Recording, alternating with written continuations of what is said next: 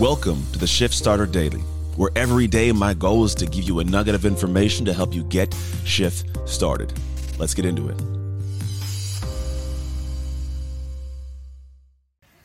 Hey, happy Friday to you. I am en route to Houston, Texas with the wife. I don't even know what she's doing right now, but I am recording this really quickly as I take off, because what happened, we had a flight we were supposed to be on that all of a sudden got delayed.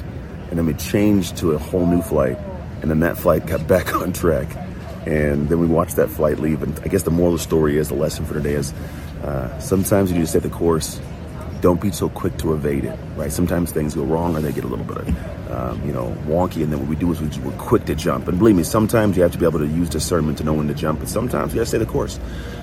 We wish we would have, because we would have saved 2.5 hours of travel time to our destination, right? But what are you going to do? So my quick time with you, our quick time together is just going to be simply saying that right now, if you're faced with a decision that's one where you feel like you want to move and evade, sometimes you got to sit and just be patient.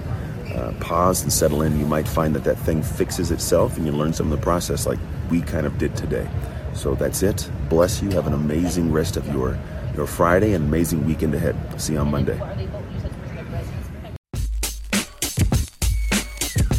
I don't want you to dream. I want you to do. Thanks for listening to another episode of the Aw Shift Podcast. Don't forget to rate, review, and smash that subscribe. To get a free resource on how to own your shift right now, visit ownyourshift.net. You find a solution to become the greatest. We can't wait to have you on the next episode. Until then, go make shift happen.